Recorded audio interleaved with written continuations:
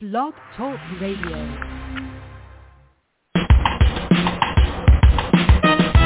Let's get lost in a better place. Pick up a book, travel through time and space. So much to learn, so much to see. A chance to escape reality. Open your mind and your heart. Gain new knowledge, get a fresh new start. MJ Network will bring you there. So let's talk about it. We're live and on the air. Hi everyone, it's Fran Lewis, and this is a special time. And we are going to speak with the author of When She Dreams, Amanda Quick, Jane Ann Krantz, and this book is outrageous. We talk about lucid dreams, and we're going to talk about a whole bunch of other things when we meet Maggie Lodge, assistant to the reclusive advice columnist known as Dear Aunt Cornelia to her readers. But somebody is blackmailing her, and she hires this really cool guy, Sam Sage. You're going to fall in love with him like I did. And I'm not going to tell you any more. So, hi, welcome to MJ Network, MJ in memory of my sister, Marcia Joyce. Welcome, and thank you for doing this. I am thrilled to be here. Thank you so much for inviting me. Well, this deals with the main topic you said is lucid dreams. So how would you define that? Because this is so interesting. I read the book in 2 hours. I couldn't put it down. Well, thank you. I should emphasize that this is set in the 1930s, the glamorous 1930s that we all know from the movies, not necessarily the real 1930s. California, Hollywood glam, it's just got that kind of a vibe to it. And at the time, the whole lucid dreaming thing was actually a very big deal. It is today, too. People still pay good money to be told how to have a lucid dream, how to develop lucid dreaming. And it was a huge topic in scientific circles, medical circles, and the scammers, of course. The scammers were always out there to teach you how to have lucid dreams, how to make your dreams work. So there was just a general atmosphere of interest in the whole lucid dream thing. And for those who don't know what a lucid dream is, most people define it by saying it's when you know you're dreaming, that sense that you know you're in a dream. Not everybody has that experience. Most people, if they do get it, don't have it very often. It's kind of rare. But there is that kind of sense of, most of us have had something like that, I think, where you kind of wake, you're not really awake, but you're not really fully asleep, and you're in that lucid dream. And the beauty of lucid dreaming, supposedly, is because you can take control of the dream. And that's you can sort of decide what happens and what doesn't happen. Yeah, technically, the reason everybody's so interested in lucid dreaming is the idea that you could use it to actually not just write your own little script, but maybe to solve problems that you can't get around during the daytime, or to come up with, for a writer, to come up with a new plot, perhaps. There's all kinds of reasons why people want to do it.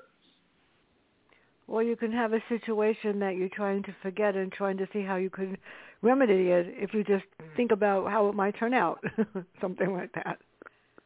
Yes, so different scenarios. We have Maggie Lodge. How did you create that first scene? Was scary, let me tell you. How did you create the first scene between her and the crazy Dr. Oxlade? You got to admit that he's interesting, though. He was not boring. No, you get to understand him after a while. Hopefully none of the characters are boring. I'll tell you, if they bore me, they're not going to end up in the book. If I'm not interested in the characters, I figure the reader won't be either. And I usually start in an action scene. That's just the way I write, because I like to start a book at a place where I'm excited. And so I tend to gravitate towards starting my stories, just dropping the reader into the action, because that's where I want to be as the writer. That's the part that gets me excited. So So the opening scene in the doctor's office where he is trying to poison her is what you're talking about, and she realizes she's being poisoned, and she has to fight her way out of that office. So that's the opening scene. What was his goal, though? His goal is to control dreams. That's what I figured. Control her. Yeah. His theory is that if you can control a person's dreams, you can control them. So he's definitely the mad scientist guy in the book. He's scary, very scary. So he created something called the enhancer. And what was that supposed to do? And I tell you something, you created that scene so well that I was getting the chills, and I was like saying, I better get some water and wake up, because I felt like I was part of her dream. Well, I'll take that as a compliment. Thank you. I'm glad you were able to get into the story that much. I get obsessed with the stories when I'm writing them, so it's always nice to run into somebody who gets the same impact when they read them. Well, you did. Let me tell you. I have to ask this question. Is this going to be, are you going to bring them back by any chance? Or is this a standalone? I don't usually, if I do, they'll be as a side characters, on the side, they won't be the main characters in the next book. I use a certain cast of characters that you will see from book to book. For example, there's a couple of characters, Luther Pell, he owns the nightclub, and and then there's the Raina Kirk, his lover, and she owns the local investigation agency.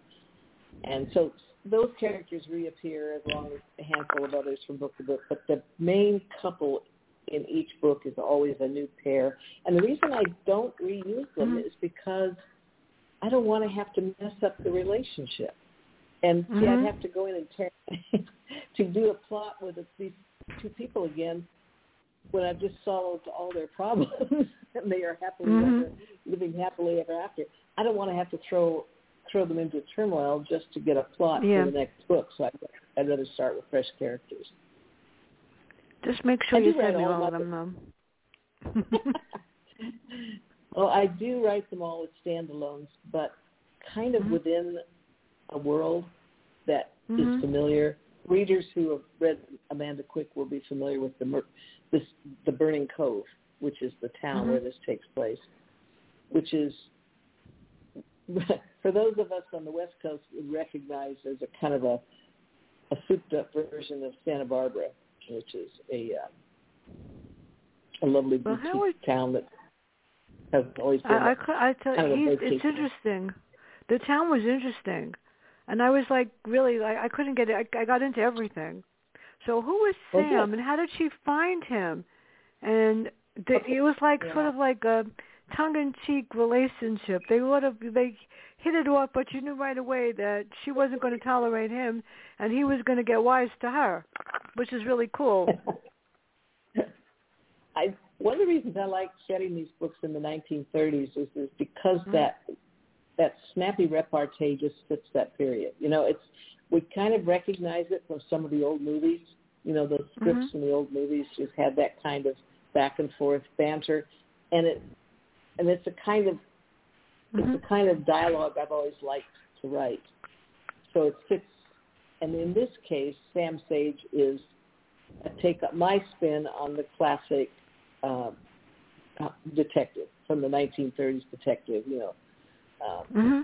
The Dashiell Hammett type character. So that Sam is just that quintessential, laid back, sarcastic, kind of seen it all, private eye, and she's determined to whip him into shape so that she can get a detective on her case. He's reluctant to take the case because it's a screwy one. It's from his point of view. It's all about dreams. Somebody's blackmailing a columnist, a gossip columnist, and somebody gets murdered. Yeah. And there's the whole lucid dream thing is he's concerned is a scam. So for him, it wasn't the ideal case, but she makes him take it. I know. It's like I enjoyed the dialogue because it wasn't boring. It wasn't a typical "oh, I like you, I can't stand you," blah blah blah. And it was just so hilarious. At times I thought I was talking to Ricky and Lucy because they were so cute. So well, I'm glad you enjoyed it. I always hear the stories in my head in the dialogue first. I hear the dialogue more than I see. You know, some writers will tell you they see things unfold like in a movie or like a video. Mm-hmm. But for me, it's all verbal. I hear the characters talking. That's what I have to learn how to do that. When I write my books, I just write them in the first person because I don't want anybody to talk to anybody. It's like, and I'm a reading and writing specialist. That was my field, and it's like it's so much easier just to tell somebody to talk. I've got to learn how to do that. So this was so interesting.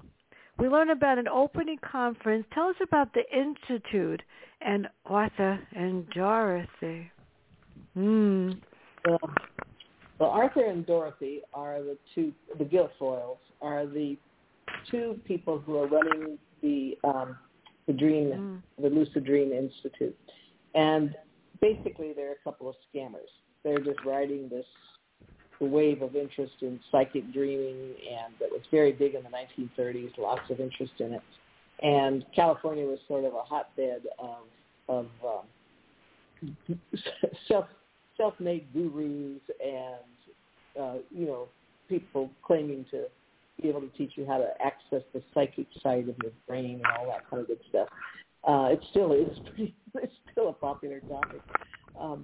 But they've established the Institute out in Burning Cove, and they're trying to build a business, frankly. That's what it's all about, is a business. And they have their goals. And one of the goals is to use Dr. Oxlade's mysterious formula to actually give people the real experience of a lucid dream. Well, she decides that she wants to go, but Arthur, the minute you meet Arthur, you know that he's not what he appears to be. You know that. that he's this hot guy that, wants what he wants. And then, how did you create the fake Cornelia? That was really cool, because nobody realized it. Well, somebody did, but nobody realized it. That's because she's a working actress. She knows what she's doing. She basically took it as a role to play, and so it worked for a while. And then she got scared. Somebody got killed, and she got nervous. So why would somebody want to go? She wanted to pay for that because she wanted to go. See, for her and for Sam. But why would somebody want to go to something like that? What would be the point? Did they want to be part of the draw, or they wanted to be part of what he does? They figured that maybe they would be part of the show. The actress, the fake Cornelia, is there because she's been paid to be there by the mysterious person in the background who we don't know, who is out for revenge. But it's all she's part of a big revenge plot that's going on behind the scenes.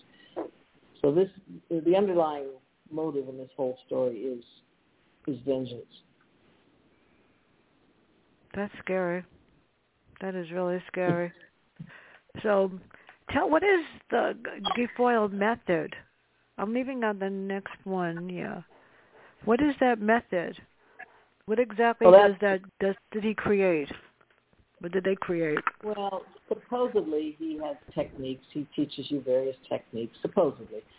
That's his claim, that he can teach you how to have access the psychic side of your dreaming and teach you how to do lucid dreaming and how to use it to take that one leap beyond and access your psychic talents. Everybody's got them, he says, and he can help you find yours. And he's a scam artist. That's what he's selling. So, but with the drug, the reason he's interested in Dr. Oxlade's drug is because it gives people hallucinations that make them think they have had a psychic experience.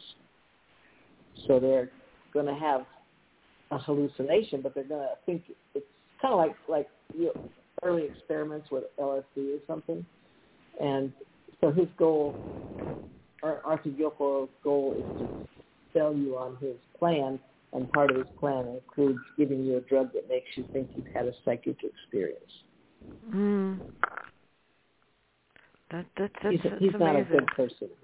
Not a good person. They know. Neither one of them are good people. So when Maggie's pretty perceptive, and she meets Arthur and Dorothy, and then we meet Arthur, Mr. Stud, and what is Maggie's first impression of them? If she was going to go up and chat with them, what would she chat about? Well, remember, she's there to investigate whoever is blackmailing her boss. So she can actually chat about the whole lucid dream experience because she's a real lucid dreamer. She has the real psychic vibe. So she knows the real from the false. But she can talk the language, so to speak. So she makes a good. The cover of going to the Institute is a good cover for her because she knows how to talk the talk. But Dr. Oxlade is evil, and that's what makes this so interesting. Dr. Oxlade is evil, and in his own mind, he actually justifies what he's doing. And Arthur thinks he's wonderful. So what happens when he puts something in to try to drug? He wants to get her back, doesn't he? Yes, Oxlade sees Maggie as a running experiment that she's a test subject for one of his experiments because she's the real deal. She is really psychic. And that's what he's been looking for, is the perfect test subject for his experiments, is someone who actually does have a psychic vibe. We were talking earlier about psychic vibes, and I think I should make clear that people often will say I write the paranormal into my plots, I write romantic suspense, and I often do it with a psychic twist. But the paranormal elements to me often signal things like the supernatural, like vampires and werewolves, and I do not do that. I can read those books and enjoy them, but they're not my core story. I don't write that kind of book. I do write books with a psychic vibe, and I think the reason it works for a lot of readers is because it's just one step beyond intuition, and most of us have a sense of intuition. We kind of understand what it is. Sometimes we think we have a good intuition, and sometimes we don't, but we do understand the concept, and I think understanding the psychic vibe is just one step beyond that, and that's why a lot of readers can step into my books without having to, believe in vampires and werewolves and that sort of thing. Well, I'm glad you didn't, because I don't like when they had the vampires and things. That's the part I know they're real to some people, but it would have ruined this one. It definitely would have ruined this one. It would have made it a different kind of story. As I said, I don't do that supernatural. I mean, right now, for example, witches are very popular characters in books. Witchcraft is a big thing. Very popular. And I think it's because it's basically a woman's empowerment story. So I totally get it. But I don't write it. And I make that distinction so that people don't open up one of my books expecting a full-on supernatural kind of character or world. Well, the murders did help. I'll tell you that. The murders did help, yeah. So tell us about Beverly. Oh, poor Beverly. And did her death have anything to do with the case? And then we meet Detective Brandon. I liked him. Yes, he's a good guy. He's the local Burning Cove homicide department, pretty much the whole department. Small department. And he's the character that has to wrap up all the loose ends. But the real hero is Sam Sage, who is the private eye from out of town, who has accompanied our heroine, Maggie, to the Lucid Dream Conference so that they can investigate as undercover. And that's pretty much the main characters in the story. Beverly is a side character. She's not a side character. She gets murdered early on, but because of her murder, they realize they're dealing with something much more than just a blackmail situation. Well, she's smart enough to know, and I get a kick out of her and Sam. And she made him her assistant. That was hilarious. That was good. I felt sorry for poor Sam. So why did she want to find the fake Aunt Cordelia? And what is this thing about the Traveler? The Traveler is a totally invented concept, kind of a legend in the dreaming world. In this story, it's a legend of a character that can actually murder in your dreams, murder people in their dreams. He supposedly exists on the so-called astral plane, but it's just a legend. It's not for real. But when the murders cannot be explained, people start blaming it on the Traveler. Sometimes they have to blame it on somebody. Yeah. So this is the cool part. Arthur was so convinced, well, we know why, I'm not going to explain why. Arthur was convinced that he couldn't do this without Oxlade. But there was an ulterior motive, I know that. We're not going to say what it is, but he just wanted to have Oxlade there for his own self, well, for Dorothy's selfish reasons, basically. Yeah. Now, for him, it's all a cunning plan that he's going to end up in charge of the whole institute and making a whole lot of money. That's his main goal. It's amazing, though, that these women were, well, the ones that wind up with however they connect to Arthur. It's very scary that they wind up falling for him in the wrong way. So, what they fall for is his promise. Because he's gorgeous, they said. Well, he is good looking, but their main, the lure that he attracts people with is his promise to help them access their psychic powers, latent psychic powers. He promises he can help you find them, and that's what is really selling. That's his big lure. It's scary, really scary. The fun part was, how did you create? Well, first of all, they wanted Maggie to help with Oxlade and his research, but how did you create her nightmare scenes? I mean, everyone was different, when she, experiences it, and it's like, oh my God, that's so scary. And I felt like I was really there with her. Well, good. I'm glad. That makes me feel like I did my job as a writer. I think. Oh, yes, you did. But keep in mind that she is a for real lucid dreamer. So her dreams are a little different than what you and I would experience because she really can take control of them, which is the definition of lucid dreaming. So she can use them to access her intuition in a way that you can't do it when you're wide awake. It's just something, the psychic vibe of the intuition for her is accessible when she sleeps. So she goes into a dream with the idea of finding answers or, in this case, finding clues to a killer. And they help her, the dreams help her see the reality of the people they're dealing with. Like I said, it's all, in my world, the whole psychic thing is just a step beyond intuition. Mm-hmm. It's scary. And I think... I've had dreams and gotten up like in a cold sweat, but sometimes you don't know why. It's scary. Yeah. The idea is that with lucid dreaming, you'd be able to figure out why. You'd have more access to be able to analyze the dream. Dream analysis has been around for ever. Yeah. But nobody really knows if it's right or wrong. I mean, nobody's got a real solution to dream analysis, and anybody can set themselves up as a dream analyst. And how would you know different? I mean, there's no science behind it, so to speak.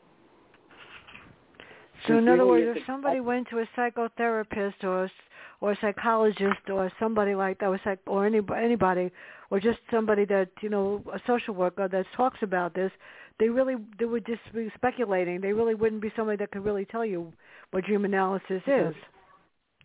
No, there's no real science to back it up. I mean, your intuition might guide you, I guess, if you're a really good doctor or a good psychic, if you have a sense of how those things translate. But when they try to pin them down in a scientific way, they can't do it. They can't really verify it. So that's what makes. And they don't equate it as a mental illness either, do they? No, because everybody dreams. If only some people dream, we'd probably say they were mentally ill. But the reality is, everybody dreams. So we take it for granted on the one hand. Some people don't want to dream. They're afraid to find out. So what happens when Sam, her assistant, I love him, breaks into the room 357? Why did he do that?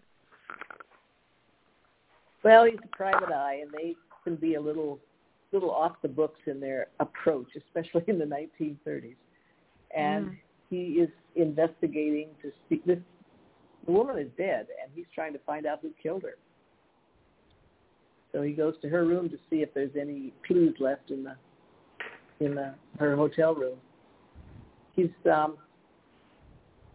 also an ex-cop, so he knows how the bad guys work. It gives him an edge. They remind me of Nick and Nora. My father and mother used to watch The Thin Man a lot. So they sort of my father and mother used to like that. They remind me of them. They maybe watch it once in a while.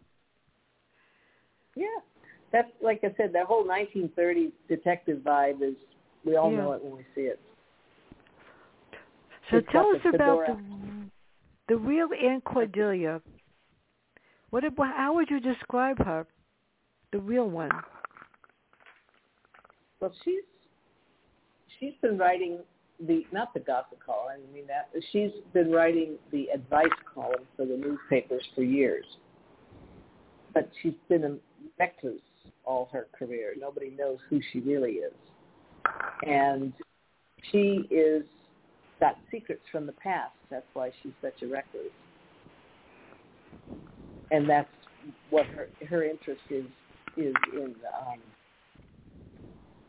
Giving advice the way people used to, the Dear Abby kind of column that most people recognize. It's all online. It's online now, but in the old days, every newspaper in America had an advice column, and it was usually syndicated. Like there were some very well-known advice columnists like Dear Abby or Ann Landers or something, and they would be in every newspaper and every day, and they answered questions from readers, and people just loved that. He was very popular in the newspapers, sold papers. I think they still have. I don't think Ann Landers, Dear Abby, my mother used to answer them too. I don't know why. It's always people love seeing other people give advice to people who are having problems. I don't know whether it's just that sense of, well, at least I don't have those problems, or here's what I would have told that person. It creates a dialogue, I guess you could say. It's interesting. So I get a kick out of Dorothy. She's evil, but you have to like her. What does Dorothy mean when she says that her husband responds to the aura in the room? And why have Oxlade at the demonstration? He won't do it without him. He insists that he's there. Yes. He's got Oxlade. They bring Oxlade on board because, A, he's got this drug that they want to sell, and B, because he is a respected figure in the scientific and medical community, so he gives his prestige to the Institute. He makes the Institute look like a real scientifically based operation, not just another scam job. So they need him for his science, his persona. He can make people think they're serious about what they're doing at the Institute. But he's got his own agenda too, and that's his drugs that he's working on. But he is dedicated to the science of it. I mean, he's trying to do the science of it. He's just trying to do it in an illegal way. He needs test subjects. And nobody realizes it until they realize it. That's scary. Well, they have their own way of doing things, Arthur and Dorothy, and even though Oxlade is good, he needs to open his eyes.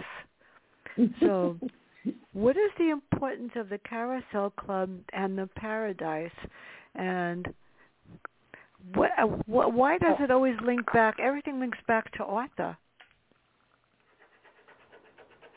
Well, he's not a nice guy. He's definitely one of the suspects. I know, he's evil. The Carousel Club and the Paradise are the two big nightclubs in Burning Cove, in my books, in my fictional world of Burning Cove. And the Carousel Club is kind of the low-rent dive, and the Paradise Club is the upscale, ritzy nightclub where the Hollywood stars want to be seen and where the best music is and that kind of thing. And so those two institutions, along with the Burning Cove Hotel and a few other places in the story, show up in all 6 books of the series. This is the 6th book in the series. There's 5 others in this Burning Cove world. If people are interested in it, they can check it out at my website. All my books are listed by series there. So if you like to read a series, that's the place to get. I think they should read all of them. Well, thank you. That would be nice. I hope they enjoy it. It's a fun world to work in. They should read Lightning in the Mirror, too, because that is really unbelievable. And I love Olivia. She's really good. Oh. Lightning in a Mirror is under my Jane Ann Krentz name. I should probably talk a bit about why I use different names, because people always want to know. And if there are any aspiring writers out there, I would say don't do it. It was maybe not the best business decision I ever made, but I didn't make it for business reasons. I made it because that's just the way things were at the time. I needed another name for another publisher. But in the end, it has served me well to have 3 names, because when people pick up one of my books, they know which world they'll be getting into. If you pick up an Amanda Quick, which is When She Dreams, you'll be getting a historical setting. It might be a 19th century setting, or it might be the 1930s, but you know you're in the historical setting. If you pick up a Jane Ann Krentz book, it's going to be contemporary. My Jane Ann Krentz world is right now, 2022.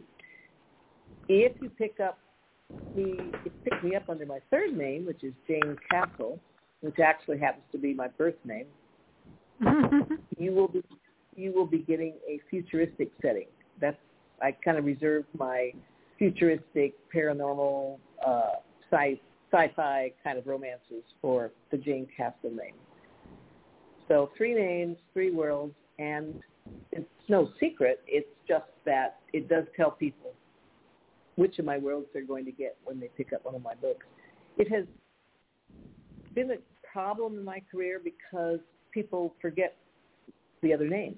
They may read an Amanda Quick and enjoy Amanda Quick, but they don't even know about Jane Ann Krentz or Jane Castle. So, or they know about them and forgot about them. It's hard to keep track of an author with 3 names, which I totally understand. And I got that. And it was funny because when your publicist sent me the percept, the review request, I go like, wait a minute, Janie and Krantz, and I knew Amanda Quick. I didn't know the third one, Jane Castle. I didn't know that. And she sent me Lightning in the Mirror, which is phenomenal. And then she sent me this one, but she didn't send me the other author, the third person. So I didn't read that Jane one Castle. yet. No, okay. She didn't send that. Those are futuristic settings. And they're a little lighter and more humorous, I guess you would say. But as I said, the three names have been a confusing factor for readers, and I apologize. It always says in my bio, in the book, bio always spells it out, but nobody ever reads the bio, so who cares? But I have to say that it has worked well for me as a writer, because when I come out of one world, I'm tired of that one for a while, and I want a fresh setting, and I can go into one of the other worlds and get a fresh setting. So if I come out of a contemporary Jane Ann Krantz, it's fun to dive into an Amanda Quick. If I come out of Amanda Quick, it's fun to dive into Jane Castle, because I get to work with a whole new, not new, but a world I haven't been in for quite a while, several months. So I get fresh ideas that I'm not sure I would get if I had stayed in that world for every book. That's amazing, because you don't get bored with yourself either, and you keeps your mind in many different directions, which is even better. Exactly. That's how it's worked for me. That's why I'm glad I did it that way. But I do understand that readers get confused. And the other thing that kicks in here, which is kind of an interesting side effect from reading, is that a lot of people don't like to read in different eras. They want maybe historicals, or they want maybe just contemporaries. A lot of readers don't go back and forth, and even less readers want the futuristic. It's just people who read mysteries, for example, don't read across all mysteries. Perhaps they like the hard-boiled private eye story, or perhaps they like the police procedurals, or perhaps they like the British mystery, kind of style, or the cozy kind of style. Lots of different kinds of mysteries. And the readers of one often don't read the other. If you're a cozy reader, you probably don't read serial killer hardcore stories. It's the way people are. And it's the same in romantic suspense. A lot of people just don't want their romantic suspense set in the 1930s or the 1900s or the future. They just want it right now. Well, I agree with you, but you know what? I must be odd, because I like all of them. And to be very honest, I would get bored. I get bored easily if it's the same. I've read a lot of authors, and sometimes it's the same character, just another plot. Go like, why me? Or it's different. I like when it's a change. I don't like only hard-boiled or futuristic or paranoid. I like everything. The only thing I really won't read is self-help. Sorry about that. No, I can't. It's very hard to read. How do you decide what to eat today, or what nutrition or whatever? I can't read the self-help books. Those are definitely not for me. That's when I say, somebody sent me an offer last week, and I said, I'm sorry, it's not my expertise, so I passed on it. And I won't read political books where both sides are not given, and one side is destroying the other. One side is destroying one country or the other. I won't read those either. So I'm very particular. But I like fiction, nonfiction, all sorts of mysteries. And I like mysteries that have different types of characters that don't put me to sleep after the first page. Well, this definitely got me the whole time. So we have Jake and Larry. But who is Raina Kirk and Luther Pell? And what about his paintings does Maggie tell him? How do they connect? That was interesting. Well, Luther Pell is the owner of the hottest nightclub in town, the Paradise. Mm-hmm. And Raina Kirk, his lover, is the owner of Kirk Investigations. She's a local PI. Mm. And those two are a little older than the other characters in the story or than the main characters in the story. And they have secrets in their past. Both of them have had traumatic events in their past. And for Luther, he works out some of that trauma in his paintings. And that's what Maggie, the heroine in the story, figures out when she sees his paintings. She understands that he's working out something in his own dreams that's bad, that he needs to. And his dreams are bad because they stem from the war, in this case, World War I. Because he was a young man in World War I.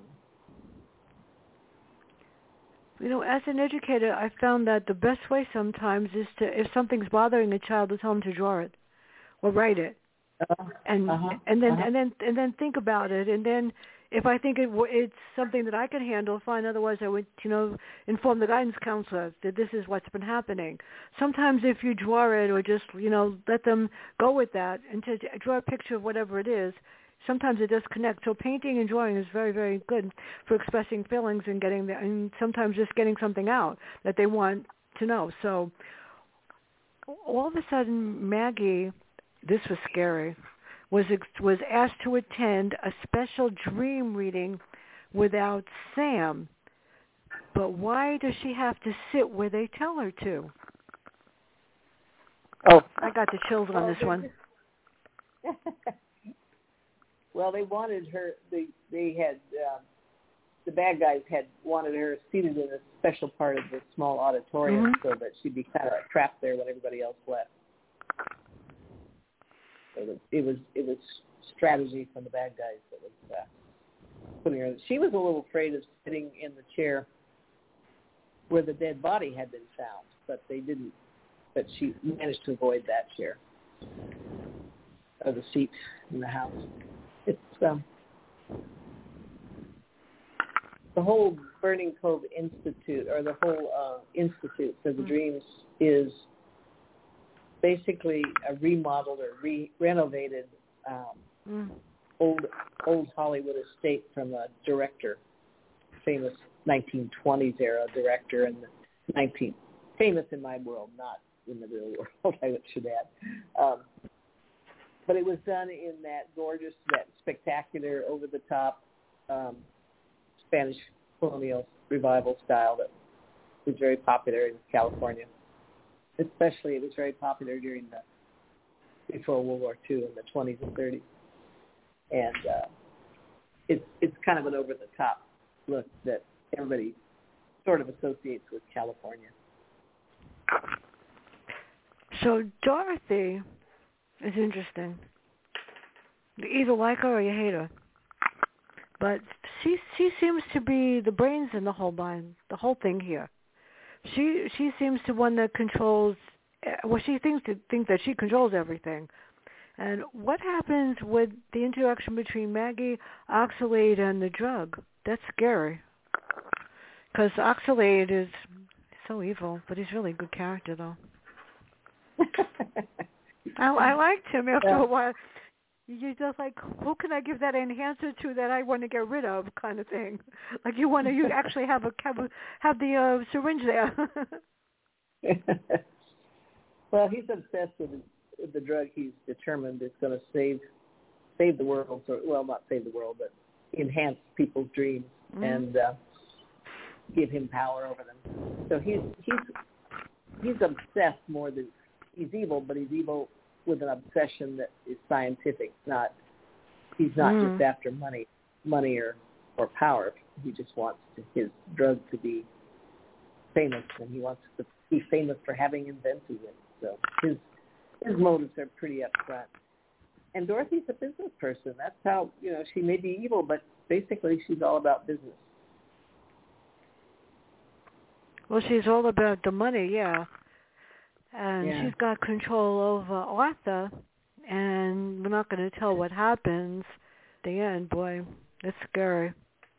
So, the issues in this are murder, blackmail, greed. How do they come into play in this novel? And taking over somebody's mind, sort of like controlling them, mind control.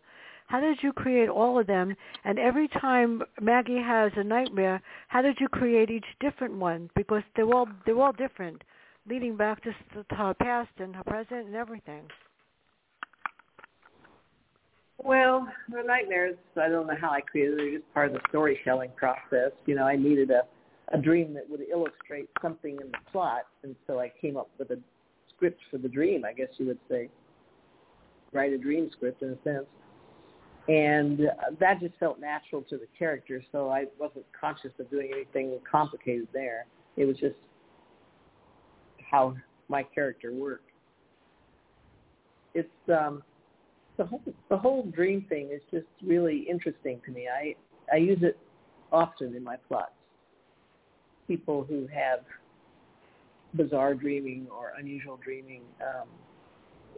The book I'm writing right now features a character that walks in his sleep, which always strikes me as really scary. It is scary. I just like working with dreams, and I think part of the reason I like working with them is because they are so mysterious. We have so few answers. I also like this 1930s world because it exists in a time before modern forensics. I don't have to worry about DNA analysis. I don't have to worry about solving the crime, but like luminol and all that good stuff. This era allows me to have the crime solved the old-fashioned way, if you will, with the amateur detective, so to speak, whose intuition and intelligence finds the clues and finds the answers to the crime. And that's my favorite kind of mystery. I'm not a procedural writer, or a police procedural type writer. I don't want to mess with that. It's not my story. So that's the other thing about using the psychic vibe in these books. It gives me a way to solve the crime without having to use standard procedural techniques. Well, I've read a lot of police procedural ones. I think I've read 10,000 books, maybe more. And I can tell when a police officer or a detective writes it as opposed to somebody that is just making it up and it's wrong. And I could tell you it's wrong. Yeah. But before I forget, Thursday, the author, internist, she's a real doctor, P.J. Jefferson, returns with One Real Too Many. On the 2nd, somebody we all know and love, New York Times author Don Bentley, Hostile Intent, Matt Drake is back. On the 4th, Jeffrey Wells. And on the 5th, I love doing these panel shows with Dick Belsky, Charles Salzberg, and Vincent Zandri. And we'll actually talk about, Jane, how they write, where they write. Do you write in the street? Do you write in your loft? How do you write? Do you write notes? Do you just tape something? So that should be interesting. On the 10th, I've got Steve in Manchester, Dad. And on the 12th, I'm so excited. My college professor from Lehman, when I got my second master's in reading, Dr. Cavuto and I are going to tackle how to teach children how to understand what they read using a book from the 18th century, Yui's Pedagogy and Psychology of Reading. That's my field. So we're going to talk about that on that date, and it should be interesting because he's amazing, and he's the reason why I understand what I'm doing. He taught me a lot. So let's get back to this. Why did they blackmail Aunt Cordelia? Why did anybody want to blackmail her? What was the point? Well, she had her own secrets from the past, which I can't give away because that would give away the plot. No. But, to get back to your announcement there about the psychology of reading, I find that a fascinating field. I've never really talked to somebody who was into it like you. That's an interesting conversation to have on its own, because I have always felt that one of the things that has made me realize over the years is that not everyone got the gift of reading for pleasure. Mm-hmm. Most of us can read, at least get through, the nuts and bolts of it. and we can read instructions or we can read a newspaper.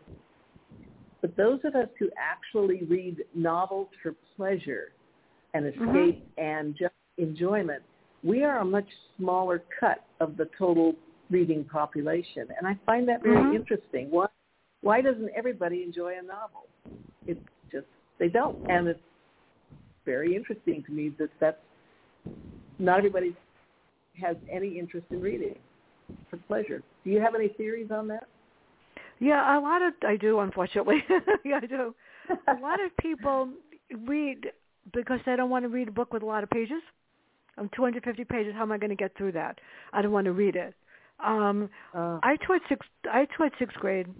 The first year I had a difficult group, but I got them straightened out. But the second year I had a group of children that were high level, really brilliant. And you're right. How do you get them to read? The reader is not how you get children to read. And classroom teachers, Dr. Cavuto and I will tell you, are not trained to do what we could do, which is teach children how to read the right way and address their differences. So the sixth grade class read To Kill a Mockingbird. I'm serious. We did.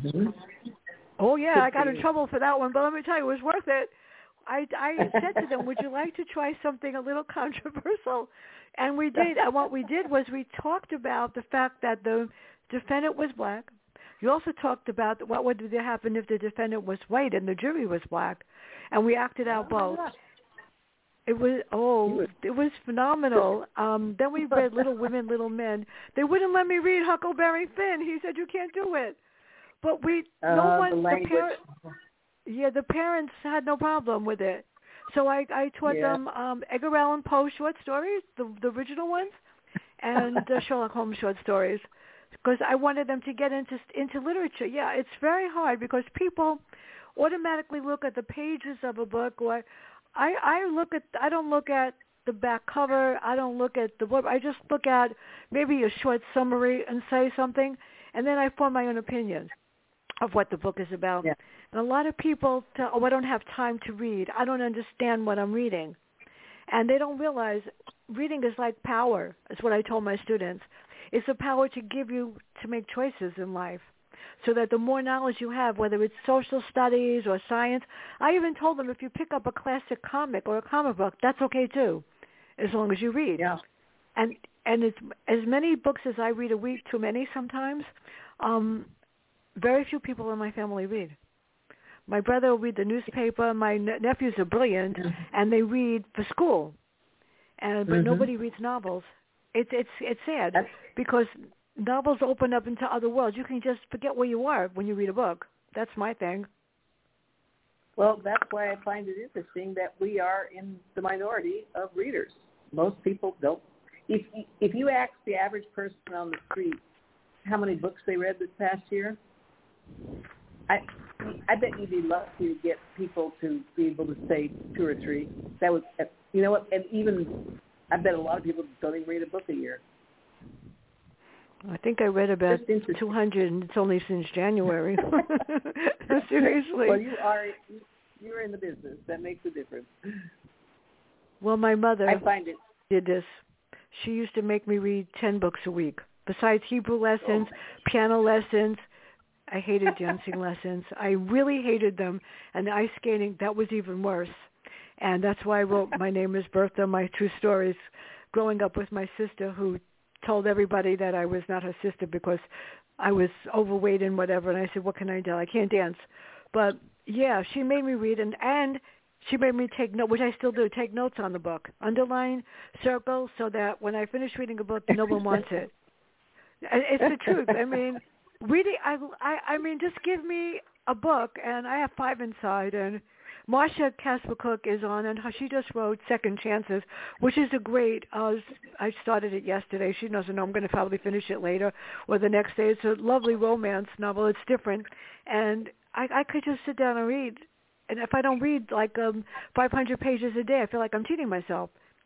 And I just do the reviews because I want to, and I don't expect anything other than I hope I did it right, or I hope my computer didn't make it.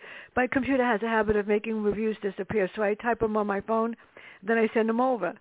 So how did you do the final takedown scene? How did you create that?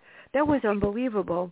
And what's next for you? Because I'm not going to ask about Maggie and Sam because they're going to have whatever they have at the end of the book. And I'm not going to tell you if you're going to be happy or sad. Sorry, you have to read it. Okay.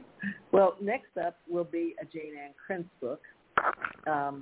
No, right. Oh, I stand corrected. This book, Amanda Quick, When She Dreams, comes out next Tuesday, or Tuesday the 3rd of May. And after that will be a September release under my Jane Castle name, and that's one of the futuristic romantic suspense. I always do romantic suspense. That's my core story. But I do it in 3 different worlds, 3 different kinds of backdrop, 3 different kinds of plot. So that's the advantage of moving from world to world for me. But the core story of romantic suspense is my favorite. I love to read it, and I love to write it. So that's... Well, I hope they send it to me. Jane Castle will be the next book out, and the title is Sweetwater and the Witch. And no, I don't. And are you going to use the same publicist? I'm going to use Yasmin, the same publicist, so I can haunt her? Yeah. Yasmin is fabulous. Yes, she is. I'm going to haunt her right after the show. Trust me. Okay. So where can everybody get every one of your books? Because they should. And if you didn't read, if you didn't pre-order When She Dreams, what are you waiting for? And if you didn't read Lightning in the Mirror, oh my God, you've got to read that. It is so fantastic. That was the first one of yours that they sent me, and I just sat down and read it, and I was like, oh, this is outrageous. And then she said, I sent her the questions actually for that one, and then she says, no, I want When She Dreams. I couldn't put this one down when I got it. Seriously. So where can everybody get every one of your books, like right away? Good old Amazon or B&N online. If you want to list the books or to see which books you might be interested in, I recommend going to my website, which is janeannkrentz.com or amandaquick.com. Get you to the same place. That will give you the whole list and the buy links to the various sources. Well, this has been the nicest thing that's happened to me all week, for real, all day long. I've been looking forward to this forever. And I have to thank you so much, and I have to thank Yasmin for thinking of me that you wanted to do this. And Marsha Casper-Cook is on the line, and she said she would like to have you on her broadcast too, to talk about how you write and different ways to write. So I will contact Yasmin and see if she can come up with something, because she's really good also, and she likes to have fun and talk about writing and promoting and stuff like that. But this is great, and it's pouring outside, so this sort of brought a lot of sunshine today to me. So thank you, Jane. Thank you, Amanda. Thank you so much. And everybody, do something kind for someone. Do a kindness for someone. This world is so mixed up. It would be really great if everybody would just take the time to just say, thank you, or have a great day, and smile. Thank you so much, Amanda, Jane. Everybody have a great day, and bye. Thank you.